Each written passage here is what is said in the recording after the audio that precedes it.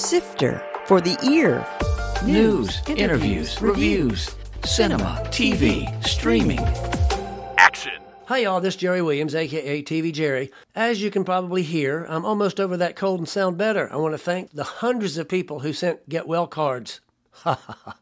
The Pocahontas Reframed Film Festival raises awareness about Native American language, cultures, and societies through films that share a Native American perspective. This year's festival runs from November 17th through 19th at the Virginia Museum of History and Culture. I mean, at one time, my face was actually covered in human feces because we were cleaning, and they're like, "You got to wipe that off." And I was like, "Nah, it's the job, man. Let's do it." So yes, I mean, I'm really lucky. My job is to help people, no matter how bad the situation. That's Matt Paxton talking about one of his more interesting experiences on Hoarders. Matt was born and raised in Richmond and is considered one of the top downsizing and decluttering experts in the country. His show, Legacy List with Matt Paxton, is on PBS, and he's also been a featured cleaner on the hit television show Hoarders for 15 seasons. Matt tells great stories about some of the things he's found, how he got inspired, and more. In fact, we had so much fun, I divided the show into 2 parts. Sifter Review of the Week. Quiz Lady on Hulu. In a fun switch on the expected, Aquafina plays the introverted brainiac, while Sandra Oh gets to be the wild sister. When their mom goes missing, they have to figure out how to pay off her debts and get back their kidnapped dog. Since the smart sister is an at-home whiz at a long-running TV quiz show, she ends up as a contestant. The comic energy that drives this duo makes for a fun pairing. Tony Hale, Will Ferrell, and Jason Schwartzman add enjoyable supporting comedy moments, with one surprise cameo in his final movie. While there's not a lot of outright laughter, there's plenty of exuberant energy, especially O in her outrageous outfits and attitude to match. I gave Quiz Lady 3 out of 5 stars. Matt Paxton, welcome. First thing I want to do, I want to play you a song. See if you recognize this. All right. When you close your eyes, where do you go? There's a gate in the garden that leads to the snow. Any idea who that is? No, who is that? That is Matt Paxton. Oh, Matt Paxton from Canada. The singer, yeah. The other Matt Paxton. Yes. The other Matt Paxton. It's funny because, of course, I go into Wikipedia to check stuff out, and he popped up, and I'm like, oh, my goodness. He's a daggone good singer, man. In fact, he and I, for 15 years, we were trying to buy each other's domains, and then we decided just to be friends. Of course, I always wanted to make a TV show. I was like, let's just do a TV. He's like, let's figure out all the people with the same name, and then we switch jobs for a week. Right, crazy. It's like, that guy, he's a magnificent musician, and he's got a great little. But he gets very annoyed when people don't like me on Hoarders, because then he gets bombarded. Right. I haven't met him yet, but I know it'll happen. He's in Toronto a bunch. If you ever want to hear good folk music, it's Matt Paxton. That's the place to go. Good deal. So first of all, you have a longtime Richmond connection. You were born and raised here, right? Born and raised, man. I just moved 2 years ago. So the first 47 years of my life, I grew up in Bon Air.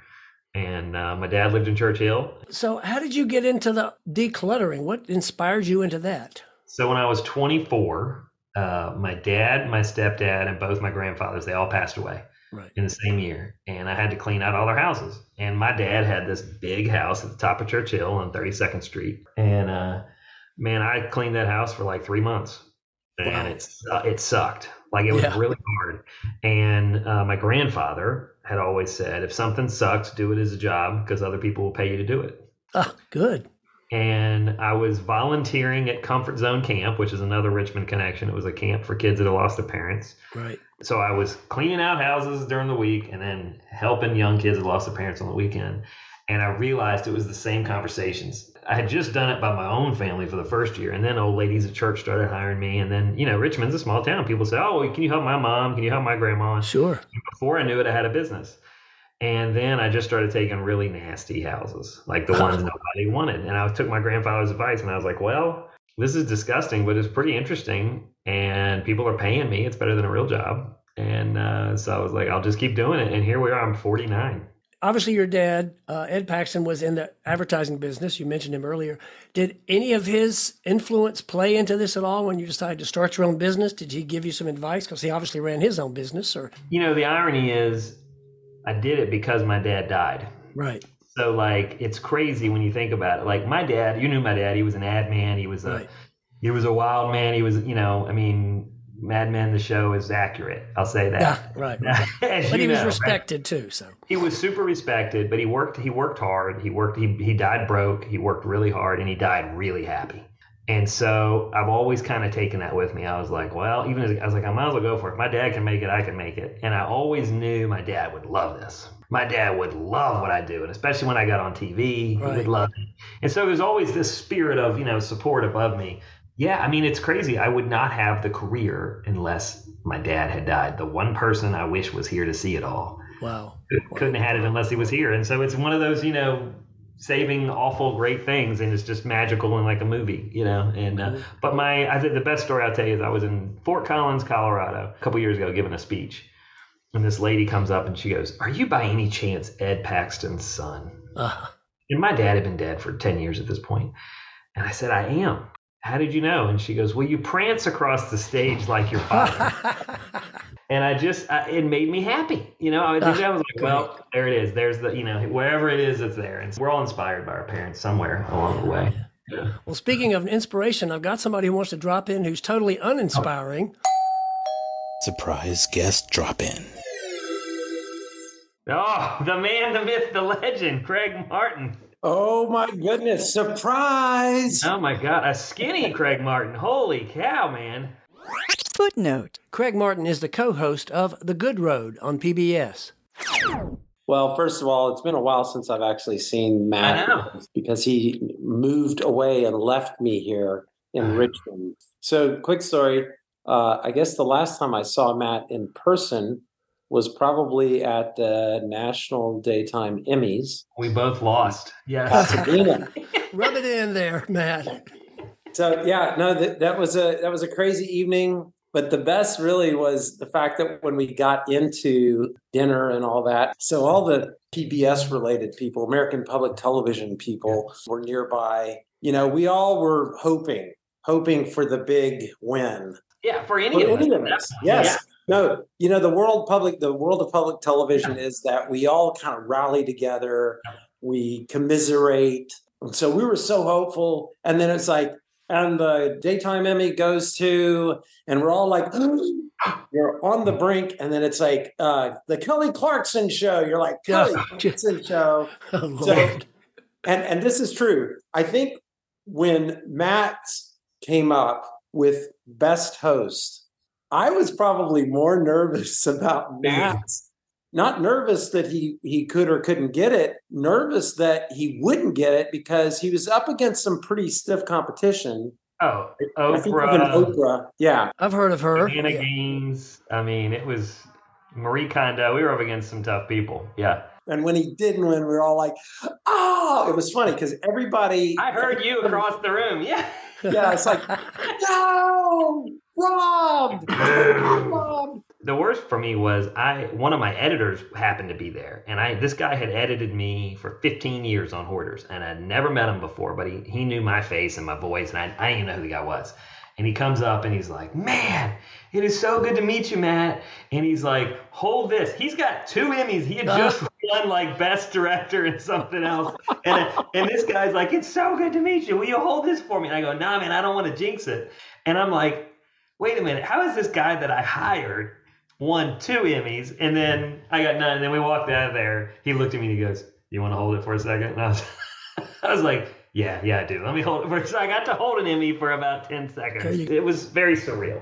It was fun. We had a good time. It was another one of those things from our weird world of entertainment that you just say, well, that was a cool experience. No, it was fun, and I'll always remember that evening. And it was made even more special, seriously, because Matt was there and getting to hang out with Matt and his crew. That was fun. And that's how we met. You and I met at the Emmys, became good friends after. I mean, we've been good friends ever since. As soon as Matt and I, actually physically talked in person, it was over. It was over because we had so many common themes in our lives. And and if you're in public television, you have to hang out because you have to split the bill. There's just no. Yes, the budgets are so generous always. The budgets are tight, man. The budgets are tight. Exactly. So you got anything else you want to tell us, Craig, to embarrass Matt before we let you go? Nothing really to embarrass Matt. I will say, okay, I know I'm supposed to say something funny and whatever, but as part of the TV world, you run across people like Matt, and he has been a good friend. And more than a year ago, when I decided to go sober and decided it was, killing me, people like Matt are people who I reached out to and just, said, hey, I'm doing this. But no, Matt has been a good friend, and I can't wait to see you again, Matt. I will be in Richmond a lot next year. I'm super excited. I get to see Jerry all the time. Yeah, right. We need you back. Jerry, I really can't believe we've never met. Like, that's crazy. It is crazy. I forgot that you made the Dirt Woman movie. Like, what an amazing movie, man. Well, thank you. And and you captured Richmond like so well, man. Like, I had when that came out, I had just moved to Atlanta. There's nothing like Richmond. If you're from Richmond, you're from Richmond. And I was missing Richmond so hard. And I got to see the movie, and it was like, oh my God. Like, that's it. Like, what I knew Donnie as I was a bike courier on Grace Street across from the old, what was the Grace Theater? That old, the old Lee Art Theater. The old Lee Art Theater. Yeah. Before the school owned it, before VC, it was a sketchy little place. And Donnie would hang out in the alley. And, and I'm a 12-year-old kid talking to this like 400-pound transvestite, like it's normal, and he was the nicest guy, he was super kind. He was unbelievably kind. This is what I didn't realize. I didn't know y'all didn't know each other. So when I talked to Jerry, who I consider TV Jerry is an icon here, and I said, well, you don't know Matt. Matt is a Richmond icon. And so I'm super glad that y'all were able. The meeting of the icons. I was already following you. Like, I just followed you normally. Right. And someone's like, yeah, do you follow TV Jerry? I'm like, yeah. He's like, he's from Richmond. I'm like, what? Like, how is he from Richmond? Well, actually, I was born and raised in Florida, but I came here to go to RPI. So that tells you how long I've been here. Okay. Well, Craig, we're going to let you go so we can get back to the... Jerry. Okay. All right, man. I'll see you soon. Right. Bye-bye. So let me ask you a very basic question here, and you've probably been asked this a million times. What is the basic concept behind separating the good from the junk? And I know your book, Keep the Memories, Lose the Stuff, kind of says that, but do you have a nutshell of what you tell people? Yeah, that's a great question. For me, how do you separate good from bad as far as stuff goes? That's changed over my career. When I started, it was valuable, financially valuable or not. And now it's emotional value. Is it emotionally valuable? Is it not? And for me, it's what's the story? And honestly, that's how I got from Hoarders to my show Legacy List. Hoarders was all about drama, and just drama and sadness and trauma. And for me, I just loved the stories in the houses. So I really wanted a more positive look at things. And funny enough, the show Legacy List that I'm on public television, it's about finding cool stuff in people's attics, and then they tell me the stories. And so I really went away from a financial value to I want the emotional value. I want to know what these stories are about. And so if it's about your grandma, tell me about your grandma. If it's about your grandpa, tell me why you loved your grandpa.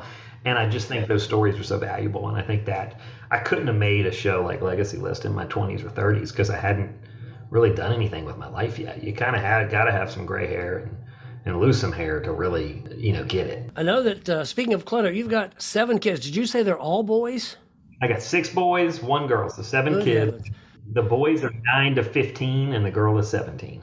Good heavens. So how does that work at home? Are you like a Captain Von Trapp with your household, keeping it clean and orderly, or is it just madness? I'm more like Alice from the Brady Bunch. I'm the cleaner. Here's the problem with having your dad as a cleaning expert.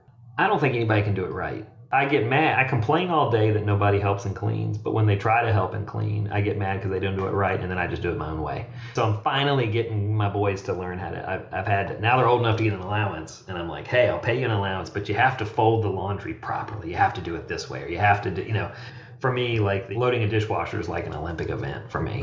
Right. We have to load dishes for 10 people.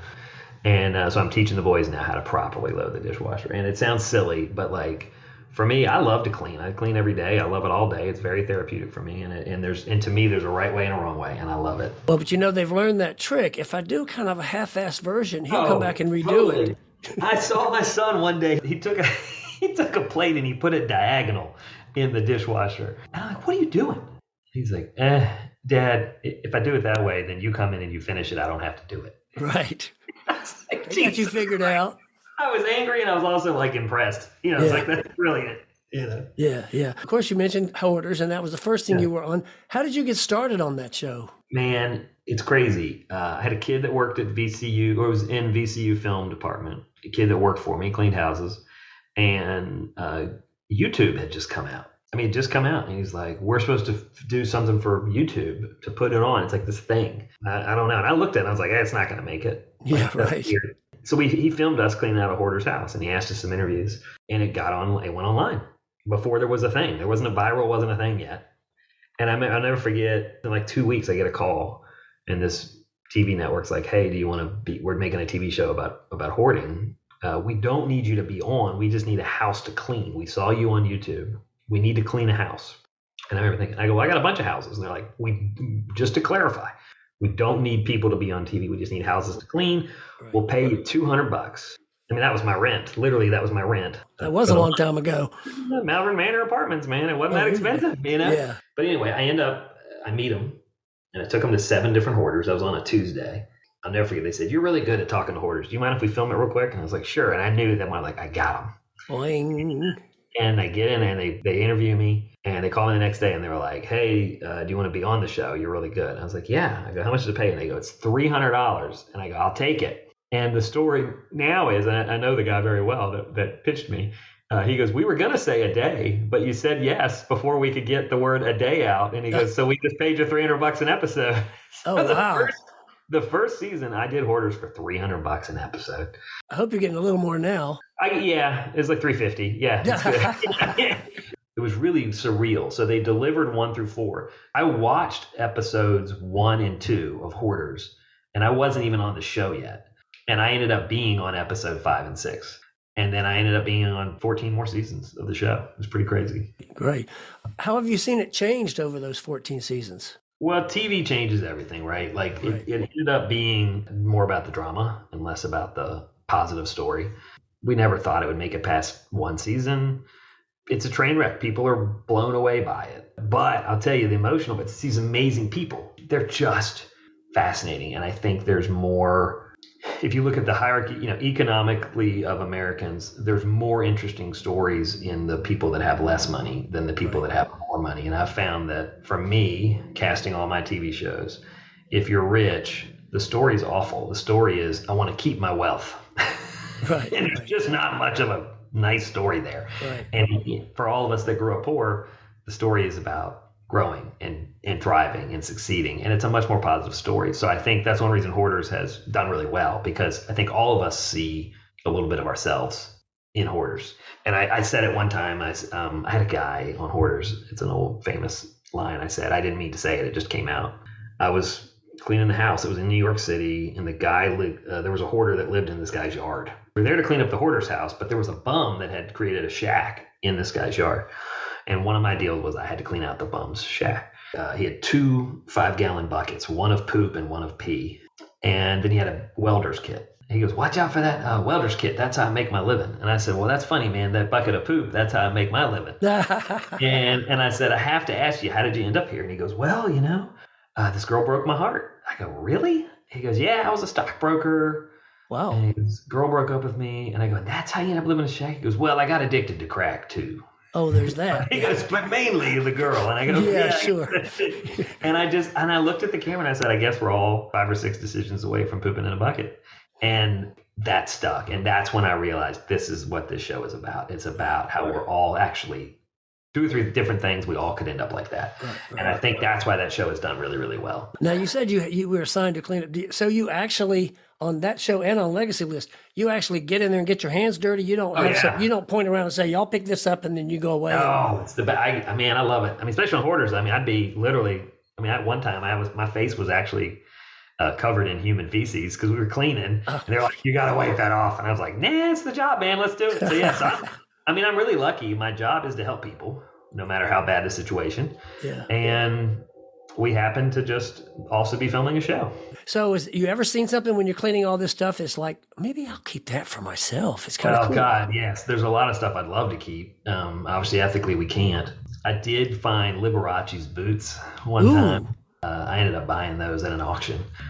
We found so many cool. We find money. We find money all the time. Just stacks and stacks of money and stock certificates. And we found gold bars and a couch. And we found, I found in Richmond one time, I found a roll of Richmond trolley tokens. They were silver Richmond trolley tokens. Wow. That was early in the days, and I bought them from the client. I'd say probably my favorite thing was I found one of my dad's paintings in a house. In another house, not in his house. In another house in Richmond, like 15 years later. Wow. And my dad did a lot of paintings and people collect them, and I'd never seen this one. And I found it, and I'm looking at it, I'm like, that's my dad. The business was big enough that I had to everything was going to auction. And so I started to bid on it, and I got outbid. Wow. It got too expensive. And you find out okay, well, how much do you love your dad's art? Well, not $1,000 worth. I'll tell you that. I like it around 200, And I was like, oh, and so someone else won it. And when the kid came up to pick it up, he writes like, you're Ed Paxton's son. I was like, yeah. And he goes, well, I'll give it to you for this. And I ended up overpaying for my dad's painting. So I have it. It's in my other office. But that was probably my favorite thing I ever found, just to find your art. But yeah, I'll be honest, we find everything is interesting. But when you hear the stories, then it gets really, really interesting. Right. That was Matt Paxton, a Richmond native who's considered one of the top downsizing and decluttering experts in the country. His show, Legacy List with Matt Paxton, is on PBS. And he's also been a featured cleaner on the hit television show Hoarders for 15 seasons. We'll continue the discussion with more fun stories next week. Coming soon. In theaters. The Marvels. This latest entry into the universe features the return of Brie Larson with 2 additional women of superpowers. Journey to Bethlehem. This new version of the Christmas story features pop music and Antonio Banderas. The Holdovers. Paul Giamatti plays a cranky history professor who's forced to stay on campus over the holidays, especially with one troubled student. Directed by Andrew Payne. It's a Wonderful Knife. Yet another killer on the loose, borrowed from a classic movie. This one casts the protagonist in a parallel universe where things get even more deadly. TV and streaming. The Killer on Netflix. Michael Fassbender plays the title assassin on an international manhunt, from director David Fincher. The Lady Bird Diaries on Hulu, a documentary taken from the audio diary of Lady Bird Johnson. Robbie Williams on Netflix, a documentary on the English singer's 25-year career. A Murder at the End of the World on Hulu. A Gen Z amateur sleuth, Emma Corrin, tries to solve a murder in Antarctica. Albert Brooks Defending My Life on Max, a documentary about the comedian filmmaker, including interviews with Sharon Stone, Larry David, Conan O'Brien, and Jonah Hill. The Curse on Showtime. A husband and wife TV team host an HGTV show played by Emma Stone and Nathan Fielder. They suffer from the titular curse. For All Mankind enters its 4th season on Apple. I'll be back next week with part 2 of my interview with Matt Paxton. This is Jerry Williams. Thanks for listening. For more Sifter, including literally thousands of reviews, visit tvjerry.com. That's a wrap.